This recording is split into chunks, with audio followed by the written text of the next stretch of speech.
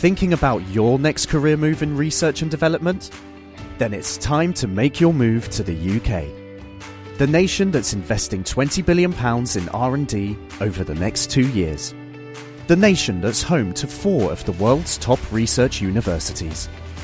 The nation where great talent comes together. Visit gov.uk/great talent to see how you can work, live and move to the UK.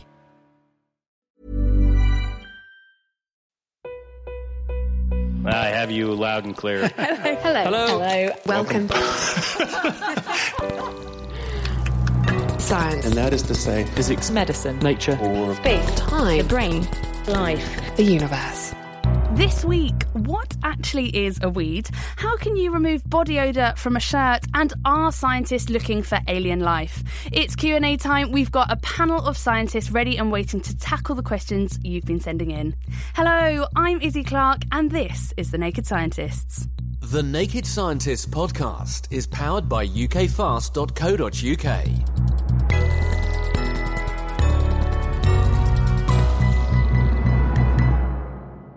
First, let's meet the panel. So we've got Howard Griffiths from Cambridge University for your plant ponderings. Howard, the Clare College Gardens are absolutely beautiful. Do you have a favourite plant there? Yes, I have a favourite giant there. It's a metasequoia. It's a relict of millennia, and it was discovered in China in the 1930s. So it's a wonderful, wonderful tree. It's pretty massive. It's about 30 metres high, I guess. Oh, wow. Next to him, we've got Kit Chapman from Chemistry World for your chemical queries. Now, this year is 150 years of the periodic table. Have you been to any good birthday parties? I've been to loads of birthday I've been all around the world. My favourite one has to be the one at St Catherine's College in Cambridge. And there, Yuri Oganessin, the only living person who is on the periodic table, was the guest of honour. And he presented the world's most expensive periodic table, which was fabulous. It was made of gold, silver, platinum, it even had a diamond in it. Oh, wow, that sounds amazing. Any more lined up? I'm hoping to get around the world later on in this year. I'm hoping to go to Japan and to Australia as well. Oh, gosh, lots of parties then. And then next to Kit, we've got Bill College, who's also from Cambridge University. He works on reproductive physiology, so that's puberty, fertility and that sort of thing. How did you start in that field? Well, I've worked in this field for about 10 years, and I got into it just because we use mice for our studies, and we made a mutant mouse, and it happened to be infertile, so that got me into the area. Oh, wow. And then where do you go from that? Well, I also teach it. I teach the undergraduates reproductive physiology, which means that I can give very entertaining lectures and come up with lots of interesting facts that they love. Brilliant. Got any of them for us? Yes, the elephant has a prehensile penis, and it can actually control where it goes, so it can actually move around corners, and sometimes it'll use it as an extra leg to rest on like a tripod when it's feeding. Okay, that was not what I was expecting you to say.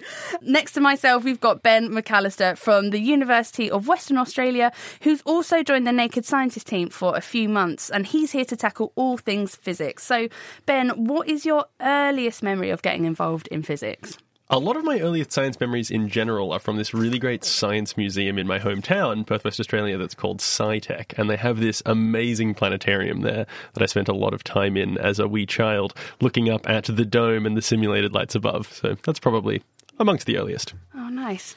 Over the next hour, we'll be tackling the questions that you've been sending in. And if you want to send in a question to a show like this in the future, then tweet at Naked Scientists, post on our forum, or email chris@thenakedscientist.com. Now, before we dive into the questions, for those of you at home, we've got a little Guess Who quiz running through the show. So we'll scatter clues across the hour for you to guess. And, you know, panellists, you're welcome to join in as well. Here is your first clue. Number 1, the lifespan of our mystery guest is about 20 years and it lives in coastal areas of North America. Who or what am I? Anyone off the bat can think of anything? I'm thinking it's potentially some kind of large rodent, just based on the fact that it's in South America and, 20 years. It's an animal, one would assume. North America. Okay, it's North America. In that case, disregard my previous statement. Sounds to me like it could be a sea mammal or living in estuaries or fresh water. Okay, well, we've got clues coming up later on the show, so you'll have to wait and see. Now, let's kick off with the questions. Here's one for you, Ben. This is from Dan on Twitter, who says, are scientists looking for alien life? I love this question. The answer is a resounding yes. We've been doing it for a very long time.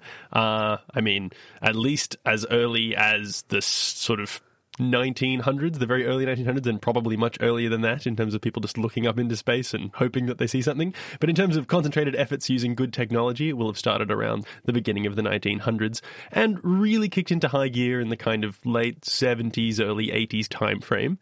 Broadly, searches for extraterrestrial intelligence, as they are known, fall under the umbrella term SETI, S-E-T-I, perhaps you've heard of it, and there's a few different institutions around the world that sort of adopt that name and use it to describe the things they do.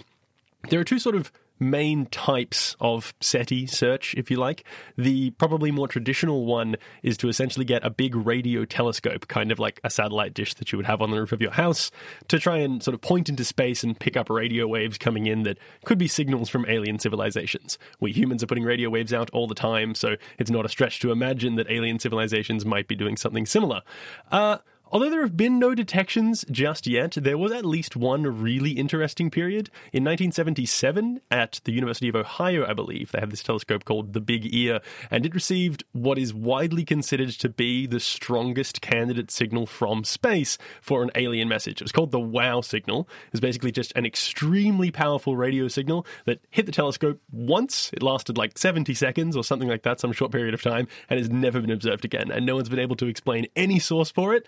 So it's sort of widely considered to be like the closest thing to an alien communication we may have observed. And so what are people actually looking for? Is it, predominantly just signals, or is there anything more to it than that? Okay, so the ones with radio telescopes and stuff typically are looking for sort of radio waves from out of space, but there are other ways you could think about searching for extraterrestrial life, and these typically revolve around looking for what are called alien megastructures. So yeah, this is getting a little bit more sci-fi, but it is extremely cool. So we theorize basically that any advanced civilization will constantly be increasing its demands for energy until you reach a point where you basically require all of the energy output by a given star. Like our star that we orbit around, the sun, we don't come close to harnessing even all of the energy from it that hits the Earth, let alone all of the energy it puts out in all directions at all times.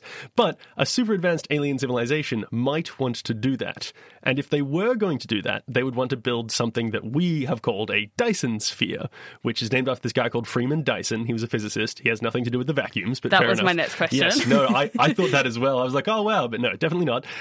So the idea behind a Dyson sphere is you basically create some giant structure that encapsulates a star and just like sucks all the energy out of it, like an array of solar panels or something. And maybe instead of having one big rigid structure, you would have a whole bunch of little satellites that orbit the star in rings and stuff and just absorb all the solar energy that way, and then you could have it for whatever purpose you want. And if that was the case, you might be able to see signatures of these things, like Dyson swarms, they're called, these swarms of satellites moving around distant stars. So pretty much every time we see a distant star with like a weird dimming pattern or something, like there's something weird about the sunlight coming off it, some people get pretty excited about the fact that it might be a Dyson sphere or a Dyson swarm or something, but so far there have been no confirmed reports. Okay, well, thanks very much for that, Ben. Now, from alien life in space back down to Earth, here's one that came into our Facebook inbox, and Howard, hopefully you can help. This says, how do tall trees suck water right to the top of them, and how are some trees capable of supporting themselves so high into the forest canopy? Well, that's a really great question, and it's one that's puzzled physiologists for many years, and we think we have an answer. I mean, basically, we recognise that trees can be up to 120 metres high. I mean, that's taller than than St Paul's Cathedral dome, for instance. And the reason that water can move up from the soil right through that trunk of the tree and then be lost through evaporation through the leaves is because of the amazing powers of water. It's got this most amazing tensile strength, which it's remarkable, isn't it? Have you noticed how water remains a liquid exactly between 0 and 100 degrees? Yeah. But within that range, that's basically why water supports life on Earth, but it's also that hydrogen bonding which holds the water molecules together, which gives it an amazing strength. And then the water rises up capillaries due to two properties known as cohesion and adhesion. are they just sort of almost like little tubes that run up and down a tree, essentially? They're tiny tubes. Most of them are around the diameter of a human hair. Okay. And that's but they act like little capillaries. They're only maybe less than a centimetre, often only a couple of millimetres in length. And so water moves through those tubules, and you can visualise those tubules. They're in the tissues that we call the xylem, which forms the heartwood of trees. And if you take a cross-section through a tree, if you look through a fence post, you can often see the annual rings, which make up the new increments of growth of the xylem that we get every year. So the water is drawn up through that xylem, held by that tensile strength. And then what actually causes it to come right to the top of the tree is the dryness of the air at the surface, at the top, because there's such a change in energy between the free energy of water vapour and the liquid water that's being drawn up through the moist tissues, that when the liquid evaporates into the moist cavities of the leaf and then leaves the leaf to the atmosphere, that draws up more water through those microcapillaries to that site of evaporation within those cells of the leaves. And even as a tree gets older, does that process diminish? Like, trees obviously can keep going for so long. How can they repair that system if something were to happen to it? Oh, well, that's another good question. So, partly because they grow new xylem every year. New annual rings represent the new growth.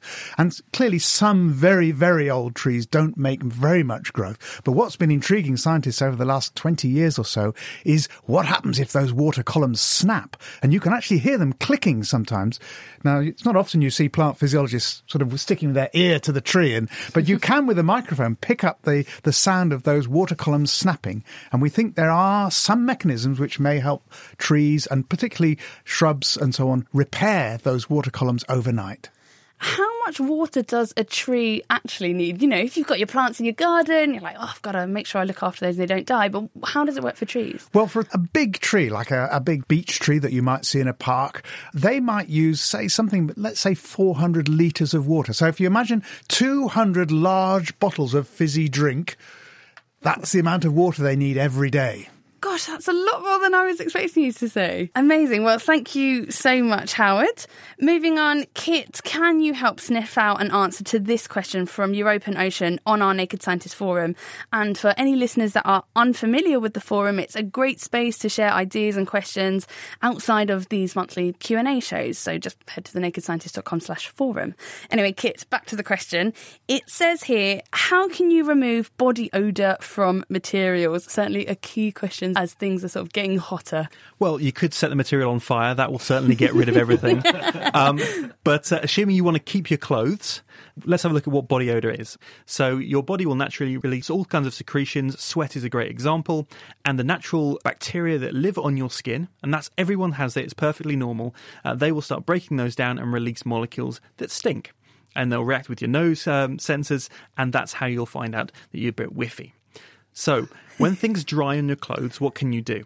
One thing is to wash them. Water is fantastic for getting rid of those horrible smells, and also you can use a detergent. Now, detergents are fantastically shaped molecules because they have what we call a hydrophobic tail. Now, that means that they are essentially afraid of water. Exactly. So the tail is afraid of water, but the head loves water. So it sticks the tail in those fats, it breaks things up and gets rid of them. That's how we get rid of dirt, and that's why you use washing up liquid to clean your plates. Same kind of principle. So you can get rid of stenches that way. The other thing you can do is try and neutralise them. One thing that works very well is actually using white vinegar in a bowl of water, and that will absorb the smells from the room and neutralise them. And so why is it that combining that with water, that white vinegar, gets rid of it? It's not necessarily combining it with the water, it's just making sure that the white vinegar is actually sort of going around the room, essentially. It's because of an acid-base reaction. It's very, very basic sort of chemistry.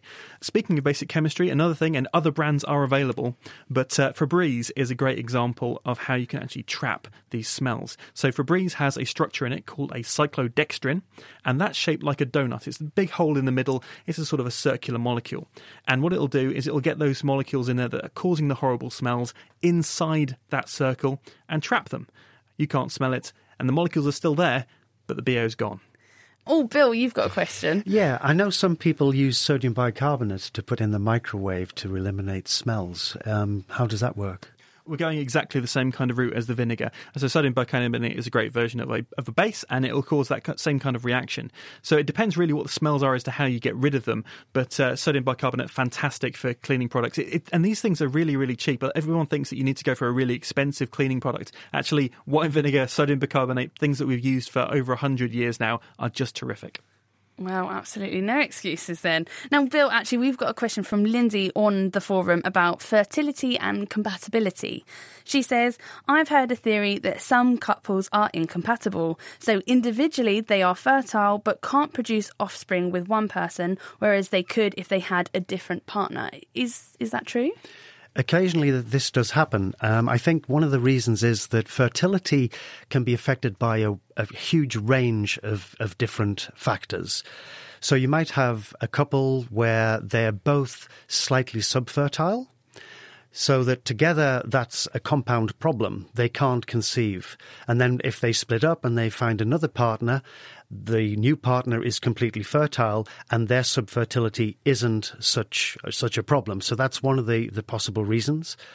Another reason is that in very rare conditions, maybe about 4% of the time, it is known that a woman can make antibodies that will specifically recognize the partner's sperm. So they make antibodies which are released into the vagina when they have sex.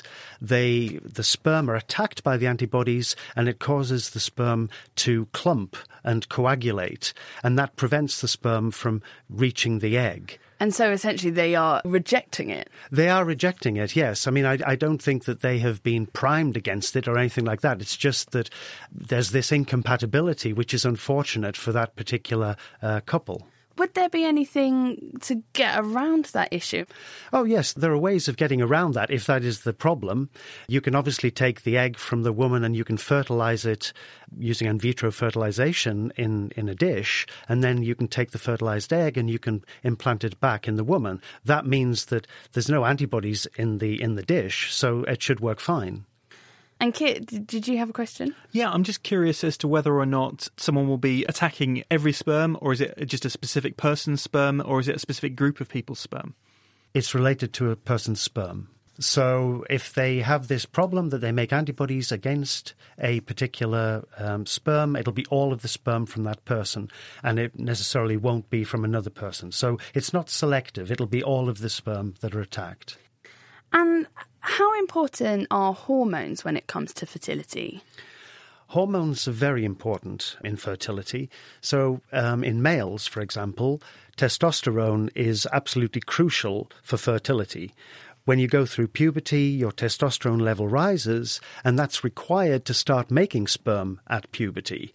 And anything that reduces your testosterone after puberty is going to impact on your ability to make sperm. And there are lots of things that could impact on your testosterone levels. One thing is that if you are overweight and you have a lot of fat tissue, then testosterone is lipophilic. It likes lipids, which fat tissue is.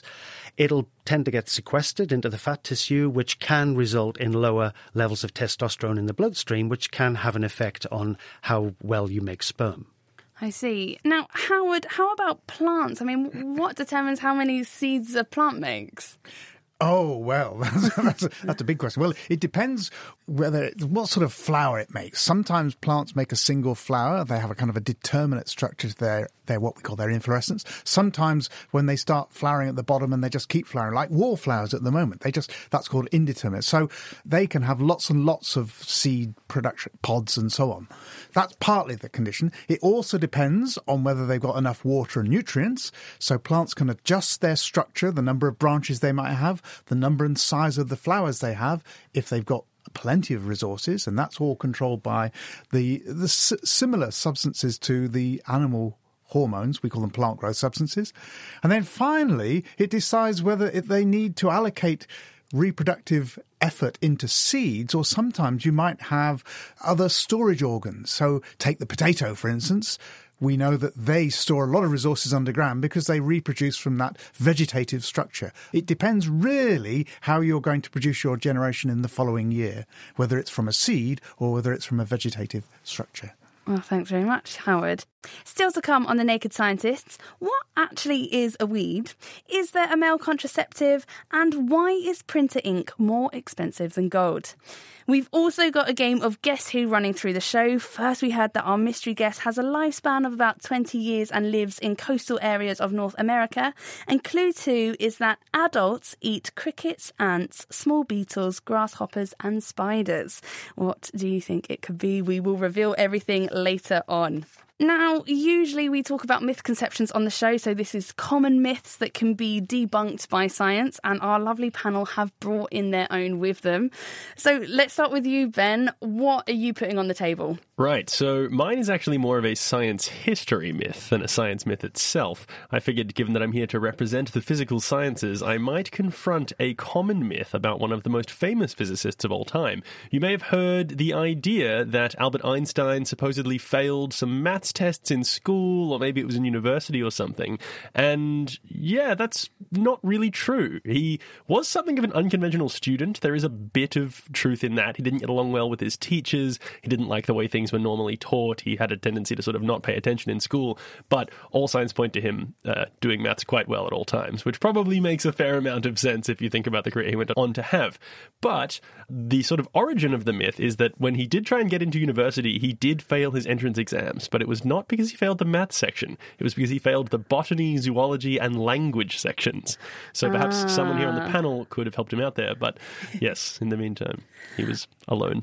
And do we know where it sort of came from, or is it just one of those ones that's just floating about? Yeah, I think it probably just spawned out of that, the fact that somebody read somewhere, what, he failed his entrance exams into university, and then wanted to create some kind of pseudo-inspirational myth surrounding it, you know, which is, I mean, it's a nice story. It's the idea that, like, Albert Einstein, one of the greatest physicists of all time, failed his maths. So if you're bad at maths, you might be good later, I guess, is the message. I don't know. But, yeah, something like that. Yeah, if anything, went on to be a very, very important person for the world of physics and maths.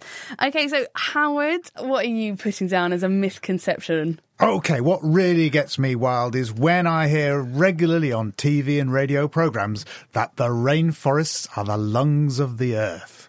Now, don't get me wrong, I think trees are absolutely vital. I want to plant more trees. I want to stop people cutting down forests because forests are absorbing carbon, they're protecting us against climate change.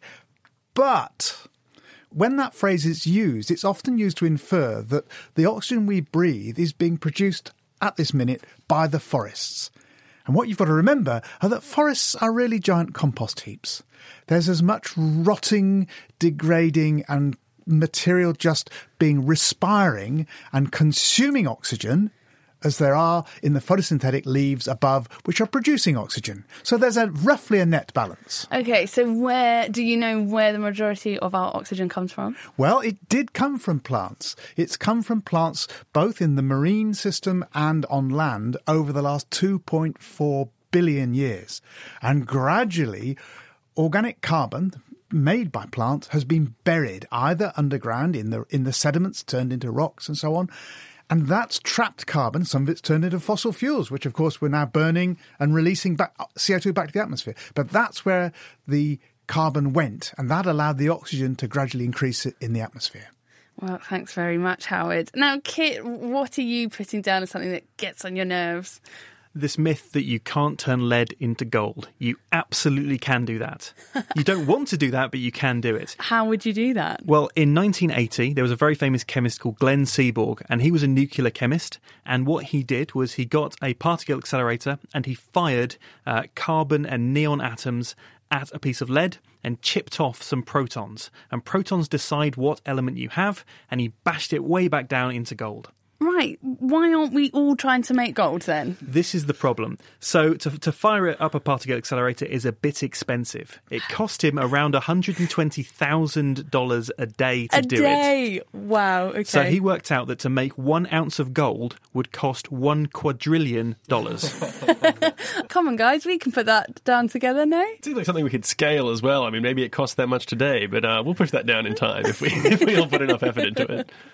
Bill, how about you? Well, this is a sort of myth that I'd like to debunk, which is aimed at couples that are trying to conceive. And people are told that if you're trying to conceive, there's a window of fertility, which is the best time, around the time of ovulation for the woman. And if you're having sex around that time, you should have intervals. You should have sex every other day. And it was thought that this is to allow the sperm to build back up to increase your chance of conception. And actually, it's completely not true. The best way to conceive during this window of fertility, the window of opportunity, is to have sex as often as you can, provided you're up to it, of course. And the reason that we now know that it's best to just have sex frequently comes from IVF clinics, where men have gone in, they've given a sperm sample, and then they've taken another sperm sample 2 hours later, and often the second sperm sample has more sperm than the first. So basically, you can just have sex as often as you want during this fertile period, and that will improve your chances of conception. Do we know why that happens, that, a few hours later there is a higher sperm count? Well, we make a lot of sperm very, very rapidly. I think that, we're making 5,000 sperm every second as we are, I'm afraid. You're not. Yeah, I'm not. But men are making 5,000 sperm or so every second. So we're making millions of sperm over a few hours. And I think what happens is that the first time you make sperm, there may be some there that has been sitting around for a while, whereas 2 hours later, it's sort of fresh stuff. So they're much more virile and much more potent. We talk about this ovulation period, the golden opportunity is 6 or so days a month. Can a woman get pregnant outside of that period? So there is a reproductive window during which a female is likely to get pregnant, and it lasts for about 6 days. The reason it is such a short window during the whole of the cycle is that an egg's only viable for about 12 to 24 hours once it's released. Sperm cells are a bit more robust. They can be viable in the reproductive tract for up to 5 days. So if you put these two together, you've got a window of about 6 days when you're more likely to conceive. And outside this window, you're ultimately much less likely to conceive. And women often use this natural sort of rhythm method to monitor when they're going to ovulate and to make sure that they don't have sex close to that period. And we're going to get to contraceptives later, but is that a reliable method of contraception? It's not the most reliable method of contraception. I think if you use that method, you have to be prepared for failure some of the time. There are more reliable methods. Now, let's dive back into the questions. Ben, this came from Hans on the Naked Scientist Forum, and he asks, are all the planets in the solar system the same age? This is another great question, and the answer is yeah, pretty much. Within a narrow window, and within the degree of confidence we have in saying a date for any of these things, we're pretty sure that the entire solar system, the sun, the Earth, most of the planets, all of the planets, are something like 4.6 billion years old, again, give or take a few million years. So this is a very sort of a large number type problem that we're dealing with here.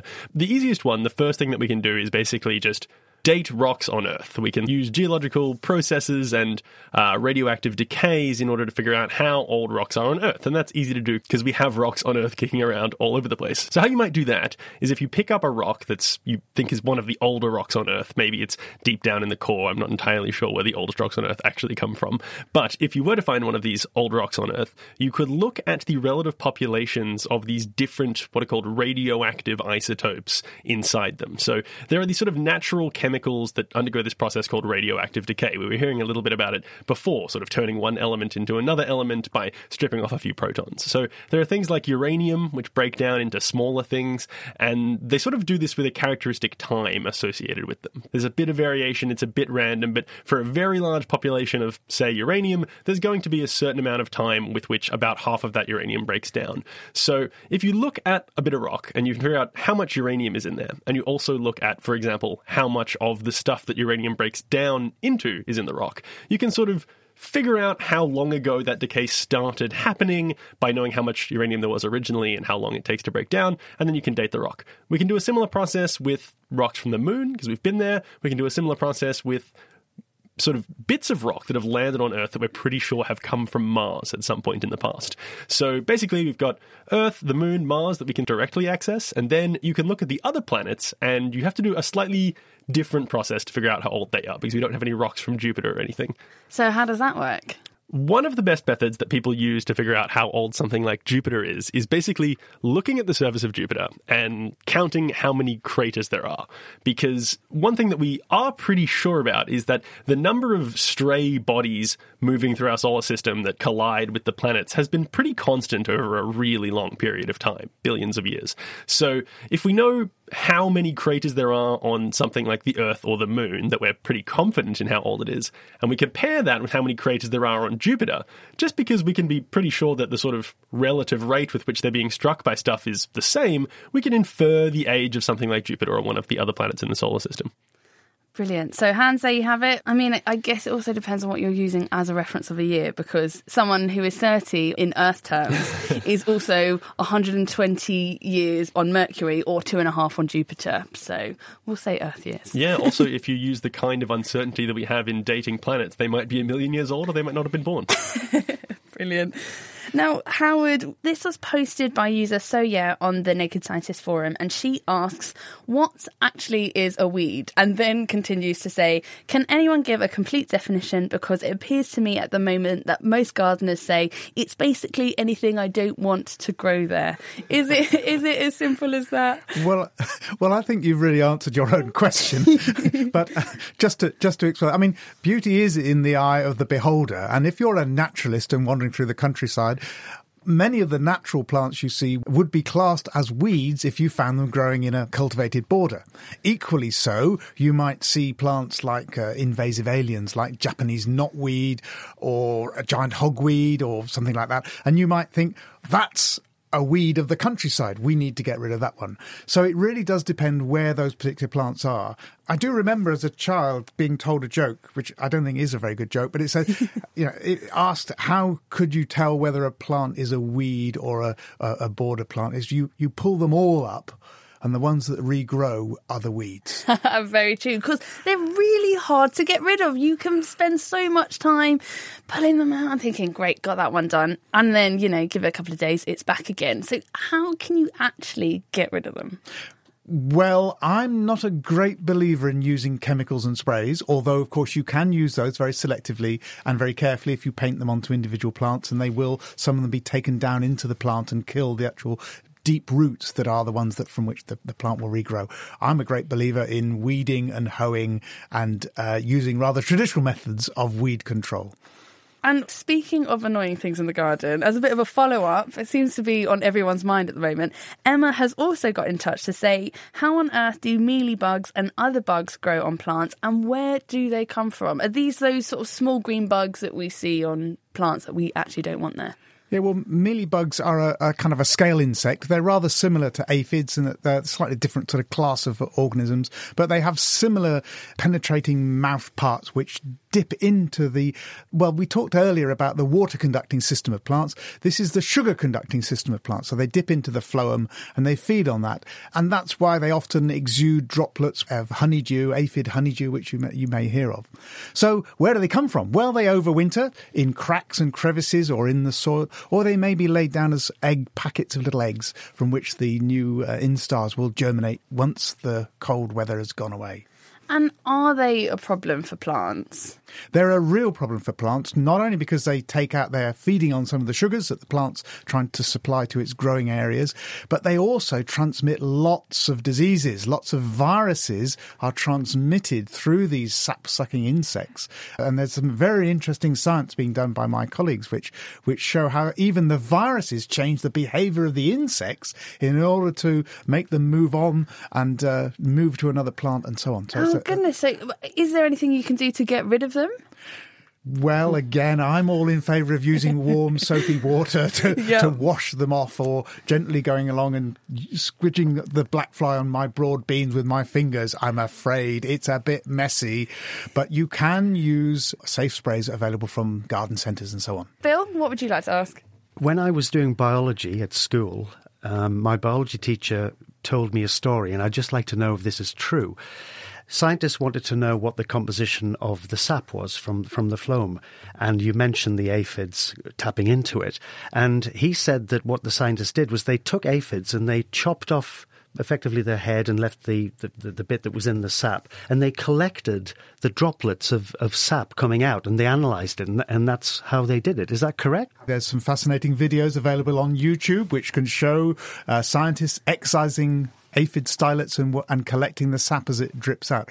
The very clever trick that aphids have learnt to do is to plumb into the phloem without it blocking. If you artificially try to put a needle into the phloem, it will automatically coagulate and block and prevent the sap from flowing. But the aphids have learnt how to circumvent that problem. The Naked Scientists podcast is produced in association with Spitfire, cost-effective voice, internet and IP engineering services for UK businesses. Find out how Spitfire can empower your company at spitfire.co.uk. This week on The Naked Scientist, a panel of experts are tackling the questions you've been sending in. Those experts are physicist Ben McAllister from the University of Western Australia, Howard Griffiths from Cambridge University for all your plant ponderings, Kit Chapman from Chemistry World for, you guessed it, your chemical queries, and Bill College, also from Cambridge University, to cover all the things on reproductive physiology. And if you want to ask a question on a future show like this, then you can send it on over. Tweet us at Naked Scientist, find us on Facebook, or post on our forum, thenakedscientist.com/forum. And we have a question for you at home. We've been playing a game of Guess Who throughout the show. First, I told you that our mystery guest lives to about 20 years old on the coast of North America. Adults feed on insects and spiders. And clue 3 is our mystery guest is internationally listed as vulnerable. It's also under consideration for the federal listing on the US Endangered Species list. This species is threatened by overcollection, habitat destruction and fire suppression. It's now quiz time. As promised, we have a little quiz for our panel. You can also play along at home. Don't look so worried, everyone. It's going to be okay. Team 1 is Ben and Howard, and Team 2 is Kit and Bill. There are 3 rounds. Round 1 is more or less. So, Ben and Howard, does a bee hummingbird weigh more or less than a 1p coin? A bee hummingbird. Now, that's interesting. I would think there would certainly be types of hummingbirds that weigh more than a 1p coin. But I think from the sound of a bee hummingbird, I mean, to be or not to be, that is the question. Okay. That is indeed. So I would say it's a trick could question. weigh less. Yeah. I would say. Okay, but really, I'm a colonial, I must say, so I haven't got a lot of experience with 1p coins, but can you really fathom a bird that weighs less than that? I'm going to have to hurry you. What's it Okay. gonna I be? would say yeah. Okay, I'll go with the biologist here. Let's go with less So, then. It weighs Than less? Hey, congratulations. A 1p coin weighs 3.56 grams. A bee hummingbird, which are found in Cuba, on average weighs just 1.8 grams. Wow. So, yeah, well done. Kit and Bill, over to you. How do you feel on quizzes? Are we good at them? Well, I was on the worst scoring university challenge team of all time, so no. So positive. I did win a quiz at school once. Okay, so let's see how you get on. Team 2, Kit and Bill. Is the height of the Elizabeth Tower, which is home to Big Ben in London, more or less than the height of the tallest redwood tree in California? Wow. I mean, the redwood trees grow pretty big. Yeah. I mean, my gut instinct here would be to say the tree's bigger. Yeah, so I think the biggest tree is called the General Sherman. I might be wrong with that. And it's a fair old size, so I think the tree is probably bigger. So you're saying that redwoods are bigger? Bigger. Yes. Correct. Redwood trees are the tallest trees in the world, the tallest being 116 metres tall. That's 380 feet. And the Elizabeth Tower that's home to Big Ben is just 96 metres. Right, so over to round 2. This is called Animal Magic. Ben and Howard, what do you call a group of flamingos? Is it A, a fiend of flamingos, B, a flamboyance of flamingos, or C, a fortune of flamingos? I feel like any of them are appropriate, but I might have said something like a festival of flamingos if it was up to me. I like flamboyance. Yes, it sounds reasonable to me. I'll go with that. Unless do you have any leading? No, I have no idea whatsoever. I'll go with you. I'm going to go with the flamboyance of flamingos. Bill, you can't give a thumbs up to get there. Hell, you're supposed to be the other team. He'd already got the right answer. Well, let's hear it. Correct. 2-2. Okay, well, Team 2, Kit and Bill, similar question. What do you call a group of ferrets? Is it A, a bulk, B, a band of ferrets, or C, a business of ferrets? Well, I think I know this one. Oh, great. Well, you were on University Challenge, so I'll let you make the decision. Oh, don't say that now. What are you going to go for? I've no idea. Probably the last one. A business. I think it is a business of ferrets. Oh, very well done. Yep, it is indeed. And we actually had a lot of fun in the office exploring this. You can also have a conspiracy of lemurs, a smack of jellyfish, a kaleidoscope of butterflies, or a leap of leopards. But I digress. So let's go on to round 3, which is true or false. So back to Team 1. We're all to play for on this round. Ben and Howard. True or false, there are more people that have lived on the International Space Station than there are elements in the periodic table. Oh, okay. That's a great question. So I was going to be like, International Space Station, there's not that many, but there's also not that many elements. It's like 100 and something and change. About 117, 120, is it? So how, well... I would think there haven't been that many people living on the ISS. I would imagine, because they tend to stay there for quite a long time once they've been put up into orbit, and they've had a limited number of shuttles that have been able to deliver them and bring them back. So No, should we go for less? Yeah, less ISS than elements in the periodic table? Yeah. Okay, let's go for it. That's false. Is what we're assuming. Yeah, 3 for 3. You're very well done. There are 118 elements on the periodic table, but only 109 people have lived on the International Space Station. I was hoping to catch you out with that one. Okay, true or false? Team 2, Kit and Bill. The total length of blood vessels from the average person is enough to go around the world 2.5 times. True or false? What do you think? You're looking at me, right? I'm absolutely looking at you as the physiologist. This is like watching a penalty shootout, isn't it? There's a lot of blood vessels. There are a lot of blood vessels. I'm going to have a guess. I think it's true. It is true. An average human has 100,000 kilometres of blood vessels, and the Earth's circumference is 40,000 kilometres. Well done. Right, so that means it's over to a tiebreaker. Closest wins. How many patents did Thomas Edison get in the US? Team 1, have you got an answer, do you think? We're going to guess 175. 175. Team 2? Should we go 176? Should we go? Let's go higher. Let's go 400. Should we go? Should we 402. Well, I can announce that Team 2 are the winners, but you are quite far off. It's 1,093. Wow! He had 512 worldwide patents, but over 1,000 just in the US. And Shunpei Yamazaki has over 5,000 patents in the US now. Goodness me. Yes. So congratulations, Team 2. You are our big brains of the month. Thank you. Kit didn't do the best on University Challenge, but you've won our monthly quiz. A much higher prize. University Challenge.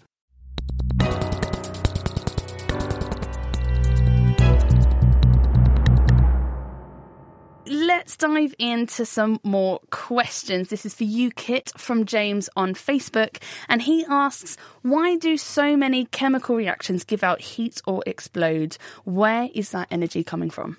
Well, the energy isn't actually coming from anywhere. Energy, we don't make energy. If you know how to make energy, contact me. We'll win the Nobel Prize. It'll be fantastic. Energy is just transferred. What's happening here is we're transferring it from the chemicals themselves out into the atmosphere. So when you have a chemical reaction, this is what we call an exothermic reaction, something that gives off heat. And what you're doing is you're breaking up the bonds. So if you think about it, you've got your molecule, that's atoms attached to each other with bonds. Those bonds have to be broken and reformed to make whatever you're making. And so when you break those bonds, you're releasing the energy there. When you're reforming the bonds, that takes up less energy usually. And so that means that there is energy left over, and that's given away as heat. Over to you, Bill. And we've talked about pregnancy, but what about preventing that situation altogether? We've received this question from Sophie, which says, how does the pill work and why has it taken so long to get a male contraceptive? The modern pill that females take actually prevents pregnancy in two ways. It contains two hormones, usually. It's a synthetic estrogen, which is a female hormone, and also a synthetic progesterone, and they work in different ways. So the estrogen component, what that does is it causes a thickening of mucus within the reproductive system, and that makes it more difficult for the sperm to reach the egg. The progesterone part of it acts slightly differently. What that does is it suppresses the reproductive axes and prevents ovulation. So there's this dual effect. You could get by just with estrogen only. You don't have to have progesterone. But it's a bit like belt and braces. You've got both actions which will make the contraceptive much more effective. But it's been a lot more difficult to make a male contraceptive. And the reason for this is just the way in which the body works and the difference between men and women. So if you think about women, they go through cycles and they produce an egg once throughout a 28-day period. Whereas men are making sperm continuously. And it's much more easier to suppress one egg being released at one point in the cycle than it is to suppress the millions of sperm that are being made continuously by the men. So have we got to a stage that we can now have something similar that would work for men? There's developments that are going on. Ideally, what you want is an oral contraception for men. Just like for the woman takes the pill and it gets into the body. Theoretically, you could give men analogues of testosterone and increase the testosterone levels, which eventually would suppress sperm production. The problem with that is you can't take it orally. You ingest testosterone and most of it gets inactivated in the liver straight away. So you have to inject it, which means that every week you have to have an injection of high level of testosterone. And most people wouldn't use that as a contraceptive. So that's how it would work. But it's not possible to take it orally at this stage.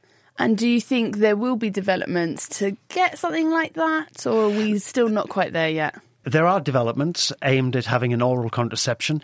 One of the problems, of course, is that it has to be reversible. Yeah. If someone stops taking it and then wants to conceive, there's no point in having all of your germ cells dead in your testes. So it has to be reversible. Absolutely. Bill, thanks very much. Throughout the show, we've been running this Guess Who game. And it's time for the fourth and final clue. So the first clue I gave was that the lifespan of our mystery guest is about 20 years and lives on the coastal areas of North America. We then heard that adults eat crickets, ants, small beetles, grasshoppers and spiders. Clue 3 was that our mystery guest is internationally listed as vulnerable. And our fourth and final clue is... it grows in moist, acidic soil and is one of the very few plants that uses motion to actively trap its prey. Has that thrown a curveball? Do we think we know the answer, dear panel? I think we know the answer, yes. Don't we? Howard has to give the Latin name. Would it be Dionea? Oh, yes. Muscipularis. Oh, we'll take it. Yes, it is. It is a Venus flytrap. Well done to anyone who else got that at home. And do tweet us if you did, and we'll give you a shout out in our next monthly Q&A. Can I just add that it's actually found growing in a really very narrow part of the eastern seaboard on the border between North and South Carolina in these very sandy dunes that are hit by fire. Yes, I was worried that if I'd said it's in North and South Carolina, that would instantly, knowing you, Howard, would give the game away completely. But yes, you are absolutely right. Now, we've just got time for a few more questions. So, Ben, this is from Sam. What are the pros and cons of using nuclear power? Okay. There are two primary types of nuclear power. I'll very quickly run through both of them. We already heard from Kit before that we can't just create energy out of anywhere. We have to get it from somewhere else. In the context of nuclear power, we are making use of a very famous relationship that was first I guess you'd say discovered by a person I mentioned before, Albert Einstein, with this very famous equation E equals mc squared, which tells you that the energy that a given thing has is essentially equal to its mass times a constant, the speed of light squared, which is really just a way of saying that mass, how heavy something is, if you like, is just another form of energy. So if you can change a thing's mass by changing, well, we'll get back to that, then you can harness some energy by sort of breaking off a little bit of mass and converting it into energy. And the amount of energy you can get out is really, really, really big. In the context of nuclear power, what we're doing is essentially taking, well, I mentioned it as well before with uranium and elements that can break down and become other elements. You're taking something, for example, big, like uranium, and it has a certain mass. A uranium atom has a certain mass. It breaks down into two smaller atoms. But when you look at the mass of those two atoms combined, it doesn't quite add up to as much as the uranium atom that you started with. So you've lost a bit. Well, you haven't lost it. It's just converted into energy and it's radiated away. And that's sort of the fundamental principle of what's called nuclear fission power. And that's what goes on in, well, all nuclear power plants that actually generate energy in the world today. You could also theoretically make use of another nuclear process that works in a similar way, which is called nuclear fusion. And that's what the sun does when it wants to make energy. So what you would do with nuclear fusion is you'd take a light thing, like hydrogen, the lightest element, and you'd smash a bunch of hydrogens together until you got a helium, which is the next lightest element. But again, the mass of that helium atom is going to be slightly less than the mass of all the hydrogen that you put in, so you get a bit of energy released. And the sort of pros and cons of these things, well, if you're talking about nuclear fission, which is the one that we know how to do, again, there are no fusion plants on Earth yet, although we're getting there. The sun is an example of one. You take a nuclear fission reactor and you break down stuff like uranium. The great thing is you don't produce a lot of carbon dioxide, you don't produce a lot of other harmful greenhouse gases, and it is pretty good for the environment in that way. The cons are you can produce a lot of radioactive waste. Personally, I actually think the amount of radioactive waste that you produce is pretty acceptable from modern plants compared to the kind of toxic stuff you put out from every other kind of energy production that we use. It's just kind of, you've got to put something out. And the other con is that there is the possibility for essentially huge disasters. Like you may have heard of the Chernobyl reactor meltdown. There was Fukushima in Japan a few years ago, where the reactors essentially run away. They generate this so much energy and they create what's called this chain reaction that runs away and you can't control it, and they just keep putting out so much energy and they melt down. Looking at nuclear fusion, though, are we close to getting anywhere near being able to do that process? Nuclear fusion is difficult because you essentially need to create conditions similar to the sun, which means you need very, very high temperatures. You need to have things very, very close to each other, very condensed, very high pressures. So we have been able to make nuclear fusion reactions happen on Earth. It's just that we haven't been able to do it in such a way that we're getting out more energy than we're putting in, and we're able to keep them sustained for a really long time, which is what we would want to do if we were going to build a reactor, essentially build like a small sun. If we could do it, it would be great, because nuclear fusion will get around, well, basically the two biggest problems associated with nuclear fission, whilst also still producing no CO2.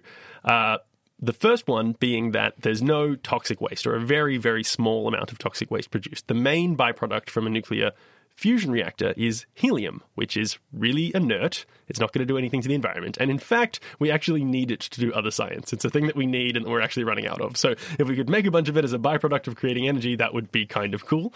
The other thing is it's very, very hard for a fusion reactor to melt down. So we can kind of reduce the danger there as well. Well, Ben, thanks so much. Now, Howard, we've had this question from Sarah, who says, why did my daffodils flower in February this year and are now dead already? I can relate. We're based in Madingley in Cambridge. There were beautiful daffodils everywhere. It's getting warmer and now they're all dead. Well, it just shows what clever things plants are, because they always find a time and a place to be able to flower and produce seeds.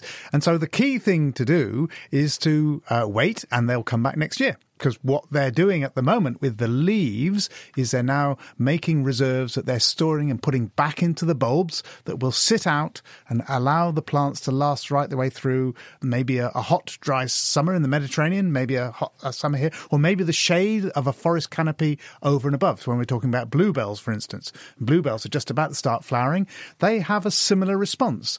These plants are called vernalized plants because they flower in the spring. And sometimes we have equivalent ones that flower in the autumn crocus, for instance. So they avoid competition from either environmental conditions or shade by flowering out of synchronization with the main growing season for other plants. So they're vernalized plants. But one thing I would counsel is when your daffodils have finished flowering, don't cut the leaves off. And why is that? Because those leaves need to be carrying on making sugars to store, to put back into the bulb for next year.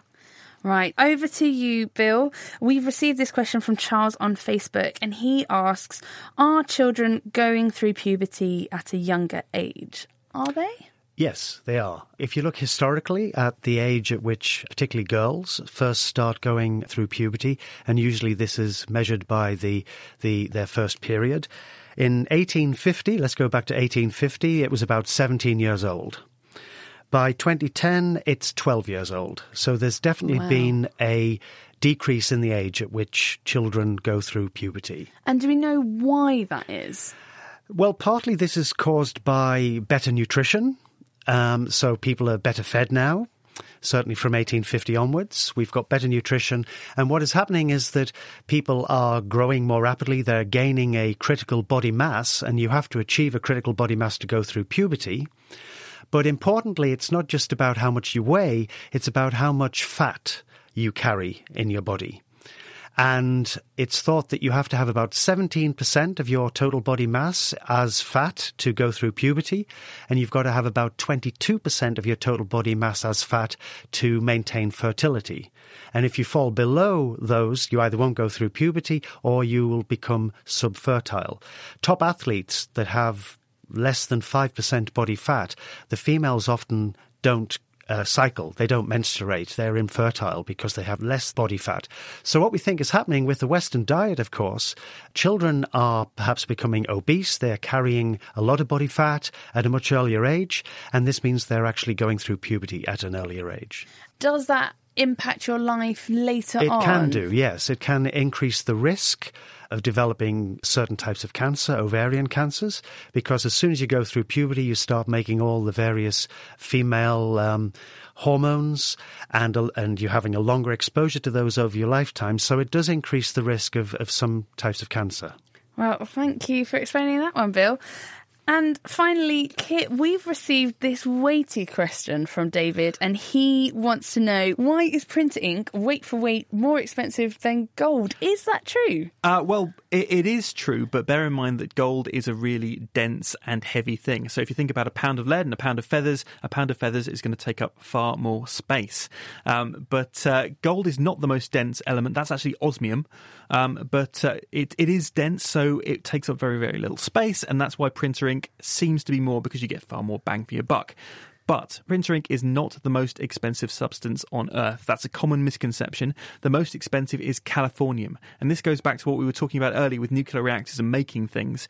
What we actually do is we stick rods into our nuclear reactors. There are 2 of them that can make californium on Earth. One's in Russia, one's in Oak Ridge in Tennessee in America. And it undergoes a series of what we call neutron capture reactions. A neutron gets turned into a proton, and that moves it one place up the periodic table. Eventually we get to californium, and that's really useful for things like space probes and exploring Mars. And there we must leave it. Thank you for listening and for sending in your questions, and thanks to our panel. That's Ben McAllister, Howard Griffiths, Kit Chapman and Bill College. And before you leave, we have a quick message. I'm a few years into my career now, and I thought it would be a really neat way to start to specialise in something that I felt passionate about, that I really enjoyed, and maybe learn skills that really complemented what I was already working on in my day-to-day life. I wanted to invest in myself and my future career, and I leave every session full of inspiration ideas that I can put into practice every day at work. I was looking for a way to give myself some background to what I had already started practicing. So I had kind of gone into science communication a bit already, and I wanted to make sure I was doing it right and doing it well. We did a session on science and policy, which was particularly relevant to my job, so I found that one really, really interesting. So now I started a new project on YouTube and social media regarding neuroscience. So I'm going to apply what we have learned about video editing, content, and also the theory. Interested? Then why not come and join us and sign up for our practical science communication course at Cambridge University. It's part-time, it's aimed at anyone who wants to understand how we communicate and how we can communicate better across all types of media. You'll learn to put theory into practice and you'll earn a qualification in the process. For more information, go to nakedscientist.com/course, but don't hang around because the entry deadline is not far off. So get to it. And if you're a fan of the show, why not leave us a review? We love hearing your thoughts and feedback about the podcast. That's all for this week. Do join us next time when we'll be exploring dark matter. What is it and why does it actually matter? The Naked Scientists come to you from Cambridge University and is supported by the EPSRC and Rolls-Royce. I'm Izzy Clark and thank you for listening. Goodbye.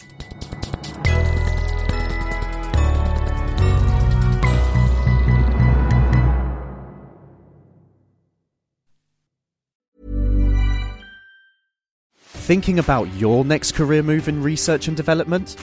Then it's time to make your move to the UK. The nation that's investing £20 billion in R&D over the next 2 years. The nation that's home to 4 of the world's top research universities. The nation where great talent comes together.